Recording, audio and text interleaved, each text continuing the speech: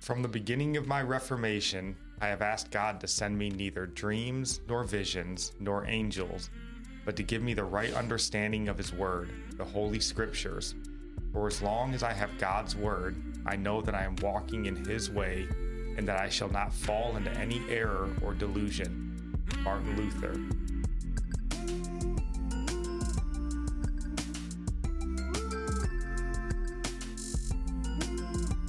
Welcome in. This is Religionless Christianity. I'm your host, Spencer. This is my lovely wife, Nikki. Hello. And happy Reformation Day. So before we dive into this episode, honey, is there anything you would like to say? Just a prayer request. We have friends who are starting the adoption process, and just pray that it would go quickly, and just pray for God's blessing on that new family. Absolutely. And if you're on the podcast, please follow us, share us with a friend, leave us a nice comment. We would appreciate that. If you're watching on video, please like and subscribe.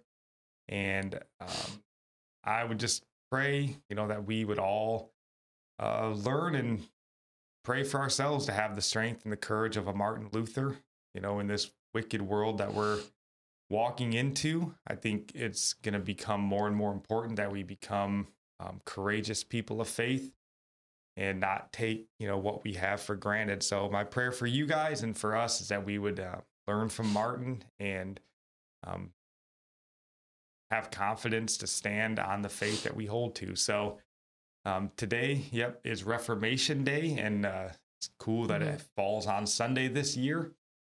And we just wanted to kind of take some time out. That's why we're doing this kind of, one-off Sunday episode, just to remember, what Reformation, or like what it was, why it was important. And as we've talked about before, why you should be celebrating this rather than, celebrating a day for the dead in Halloween.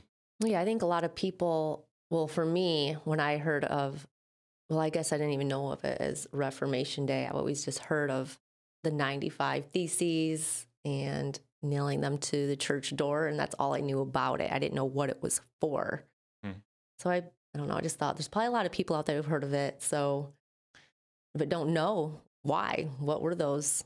There are, and but there's even, we have people in our life that are lifelong Christians that don't know what the 95 Theses and Martin Luther are, or what the importance of them are. And so, and a lot of that is because Reformation Day has largely been dismissed in this country, and it's not celebrated. And that's a shame. I don't think it could be celebrated because it would just offend so many people. I don't think it can be recognized. Well, as you know, we're down with offending people on this show for God. So, but with Reformation Day, just going through what it was, right? It's obviously sort of remembering the Protestant Reformation, which traces its official beginning back to October 31st, I believe 504 years ago now, in 1517. And that's when Martin Luther, a German monk, is said to have nailed his writings of the 95 Theses to the church door at Wittenberg, where he lived. Now, there's a little disagreement whether or not he nailed the theses or if he just sort of delivered a letter on that day, which isn't really that big of a deal. It's the same, same thing. Yeah. But it was basically, the 95 Theses were basically 95 statements sort of confronting the Catholic Church and largely the Pope for their misuse of Scripture, and really the Pope's office in general. It focused largely around the idea that the Pope was granting these things called indulgences for money, where you could basically pay the Pope. It sounds so insane now, but you could basically pay the Pope for an indulgence, and they could basically, this indulgence could give you forgiveness for all your past sins and all future sins. And it would even go so far as to give you the opportunity to buy souls out of purgatory. And, so obviously looking back on it now, we can see that that's incredibly false doctrine. That's just and crazy. wicked. It's just like if people just even had one of the Gospels to read, they would have known that that was completely wicked and backwards. And Like think you how many can't people buy it might have salvation. sent to hell. Like, you don't need to repent for your sins anymore. Just buy a slip of Right. paper and, go give in to all your worldly sins because you paid enough money. Like, people went to hell probably for that, like completely wicked. So what's interesting about the 95 Theses is that Martin Luther was a Catholic when he wrote them. We always think of this Protestant Reformation, but Martin Luther was a Catholic. And even in reading the 95 Theses, you can see that he still had sort of this high regard for the Pope in his office. And that would obviously go on, to change. And as you read, even in 1520, so 3 years after he wrote the 95 Theses, I believe Martin Luther went on to write, "We here are of the conviction that the papacy is the seat of the true and real Antichrist." So when he wrote the Theses, he still had a fairly high regard. 3 more years of sort of study, prayer, and walk with the Lord, and he came to realize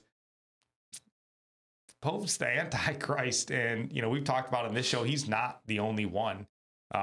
John Calvin thought that. John Wesley. If you even read in the Westminster Confession, they make the claim that the Pope is the Antichrist. So, Yeah, I never knew that they also said that.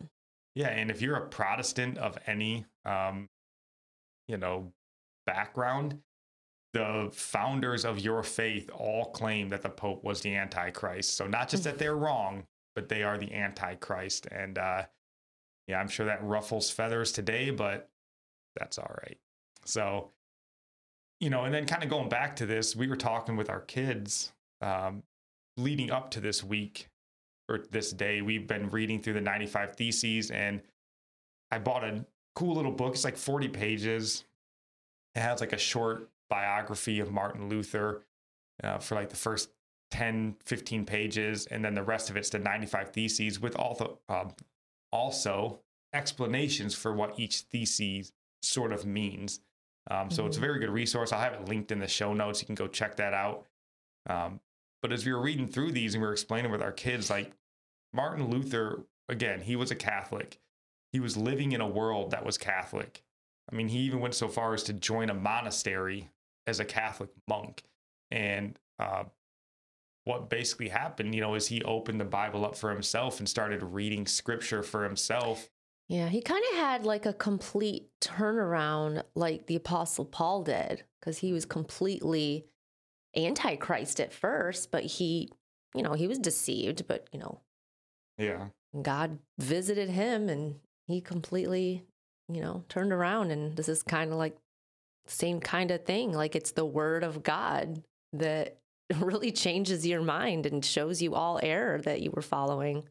Yeah, it's very Apostle Paul-ish. I mean, not quite as dramatic. There's no road to Damascus moment. No, I mean the word of God is what led alone him is into the monk. What led him into being a monk was pretty dramatic. Sort of a true. Damascus road, yeah, moment. But yeah, I mean, his reversal on, he is as far away from being a Catholic basically as Paul was from being a Pharisee. I mean, Paul would go on to be the apostle to the Gentiles, like as far away from being a Jew as you could be. So yeah, it's very Apostle Paul.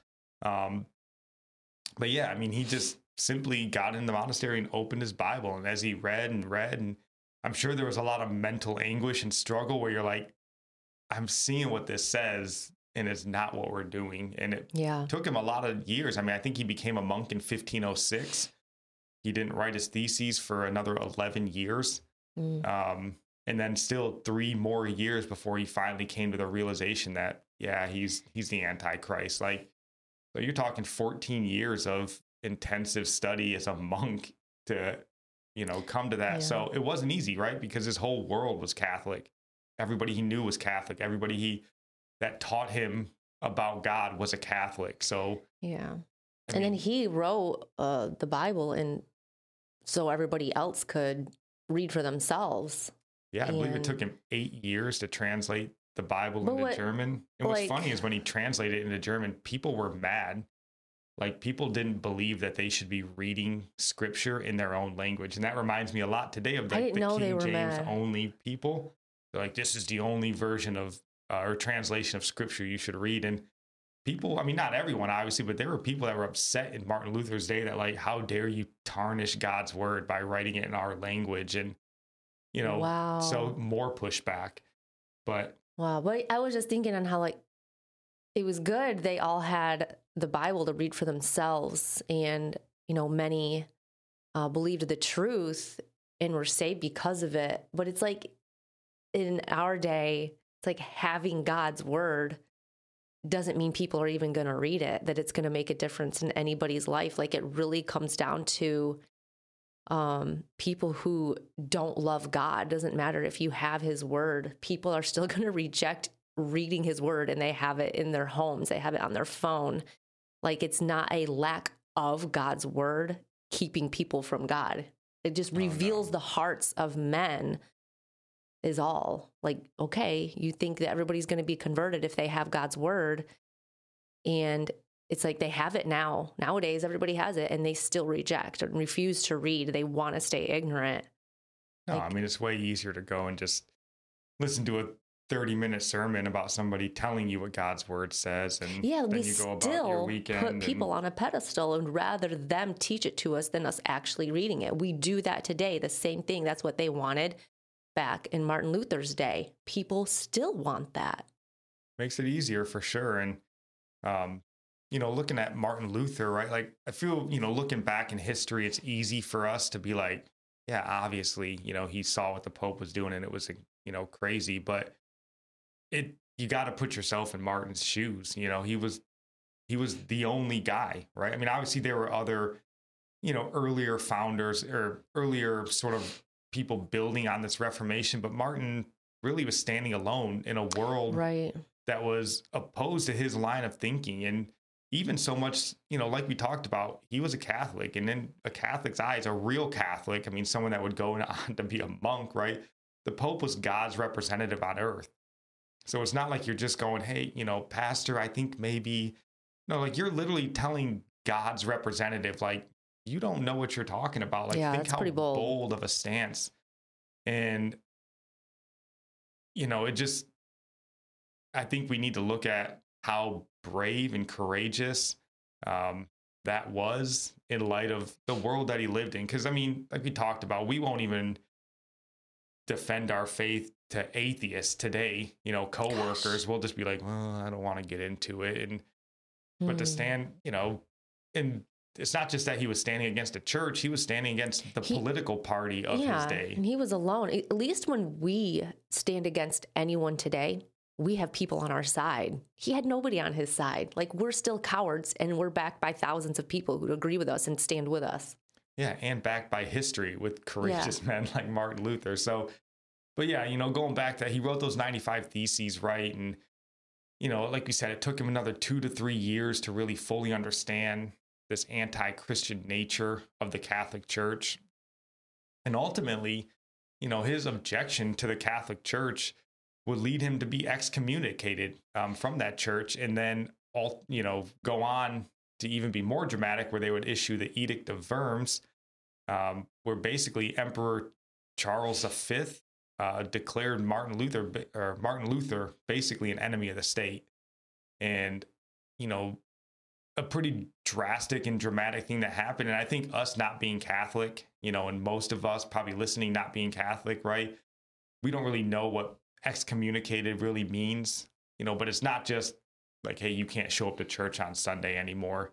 Like, being excommunicated for a Catholic in a Catholic world was a huge thing. I mean, life-changing thing. I mean, it would go so far as when you were excommunicated, it was essentially the Pope saying that your soul was damned to hell. You couldn't go to heaven when the Pope excommunicated you. You are no longer a person of that faith. Like, and you're, again, doesn't seem that big of a deal to us. We might go, that's insane. He's a German Catholic monk. You know, like, you got to put yourself in his shoes. And still, you know, he had the courage to not, you know, back down. And then even further than being excommunicated, that Edict of Worms went on to basically allow anybody to kill Martin Luther without consequence. Like, the emperor was just like, you see the dude, kill him. You know, it's not going to be a sin for you. Just get rid of this menace to our faith. And again, still he stood, right? This is where, if you're familiar with the story or not, the emperor basically calls Martin Luther to come and have a meeting, you know, in the presence of the emperor, right? And the emperor demands that Martin Luther recants his writings. Martin sort of pushes back and says he needs time. I think the emperor gives him 24 hours. And, you know, it says Martin basically goes back and is in prayer. And he's like, I can't recant what God has shown me. I know it's true. I know it's from God. And this is where he comes back and he gives the emperor that famous quote that he says, where, here I stand, I can do no other, defying an empire, right? And, you know, we've talked about this before. Like, we all like to think that we have that faith of, oh, you know, if I got a chance, you know, to stand in front of President whoever, Biden, or, you know, Putin, you know, I'd tell him, no, you wouldn't. You know, like, this is that thing. If you won't make the case to that atheist coworker, you're not going to stand in front of the emperor who can kill you sight unseen and send assassins to come. I know. Can you be so sure of the word of God? That just shows where your faith is, really, because your boldness comes from believing God's word over anything else. Yeah, like, I'm sure Martin was in his room that night going, I'm going to die tomorrow. I'm going to tell him I can't, and I'm going to die. He was so tormented in his mind, though. I think it just, yeah. Yeah, it's insane, but it's, man, it's so encouraging. And, you know, looking back on it from where we sit today, like, what did Martin Luther in the Protestant Reformation actually equate to? You know, and today we have roughly 1 billion Christians around the world that are Protestant. You know, if you're a Lutheran, obviously, but, you know, if you consider yourself a Baptist, a Presbyterian, a Pentecostal, a Methodist, and there's a whole slew of other denominations, you're a product of Martin Luther and the Protestant Reformation. So if that's the denomination and the faith you hold to, I think you owe it to kind of go back and reflect on this courageous life and, you know, kind of where it started from, and not just sort of brush past it to, again, go and get some candy and dress up like a ghost. You know, like, this is far too important of a day. This is really about life. It's about the gospel. This event that happened, and then Halloween overshadows it. Yeah. Celebrating the dead over celebrating life is really, I don't know, that's how I look at it. And I just wanted to read this quote from the book, Martin Luther by Eric Metaxas. And I'll have this linked in the show notes. Amazing book. Eric Metaxas is a wonderful author. We've referenced him many times on his book on Bonhoeffer, who, again, tracing his lineage back to Martin Luther. You know, Bonhoeffer being a German theologian, he comes from the Martin Luther tree. So, but this is kind of the opening paragraph in this book here. I just want to read. It says, in 1934, an African-American pastor from Georgia made the trip of a lifetime, sailing across the Atlantic Ocean through the gates of Gibraltar and across the Mediterranean Sea to the Holy Land. After this pilgrimage, he traveled to Berlin, attending an international conference of Baptist pastors. While in Germany, this man, who was named Michael King, became so impressed with what he learned about the reformer Martin Luther that he decided to do something dramatic. He offered the ultimate tribute to the man's memory by changing his own name to Martin Luther King. His 5-year-old son was also named Michael, and to the son's dying day, his closest relatives would still call him Mike. But not long after the boy's father changed his own name, he decided to change his son's name too, and Michael King Jr. became known to the world as Martin Luther King Jr. And, you know, obviously, if you know of Martin Luther King Jr., you always like equated that name like, oh, it's really weird. But I never really realized that he wasn't always named Martin Luther King Jr., right? Like his dad. And again, so if you consider yourself a civil rights activist of any stripes, I mean, you obviously trace your lineage back to Dr. King, who traces his lineage back to Martin Luther. So if you're a civil rights activist, this day is important to you because this day changed the course of your life if you're a minority in this country. So it's not just of Christian and Protestant faith. If you're, fighting for civil rights, you need to know about Martin Luther. So a pretty cool little story there. So that's all we wanted to really just mention on this episode. We just want to highlight, a far better thing to be celebrating today than Halloween. But is there any last thoughts that you have on this, honey? No, not really. Yeah, I just want to encourage you guys. We get, life's busy. There's a million things distracting us, but I would encourage anybody listening, please go back and read not just Martin Luther, but the fathers of our faith. We read the Bible, and so often, the apostles, the prophets, the leaders in Israel, they were constantly remembering back, right? The God of our fathers, Abraham, Isaac, and Jacob. And they remembered the faith that they came from and the lineage. And we don't do that in America. And it's a shame. There's not to mock Max Lucado. If that's what you like to read, that's fine. But you got to go back, read the classics, learn where our faith came from. And it can also even help you figure out, kind of like Martin Luther did, where has our faith gone astray from where it first started, and kind of judge where your faith is today in light of what it once was. And, that can maybe help you get back on that narrow path if you're starting to believe or get a little bit loose in, sort of the things that you do. Reading people like Calvin and Luther and Augustine and all these sorts of people can kind of help refocus where your faith is. So that's all we have today. Just encourage you guys to at least spend a little bit of time today remembering where our faith came from. And that is all we have for you guys today. Love you. God bless.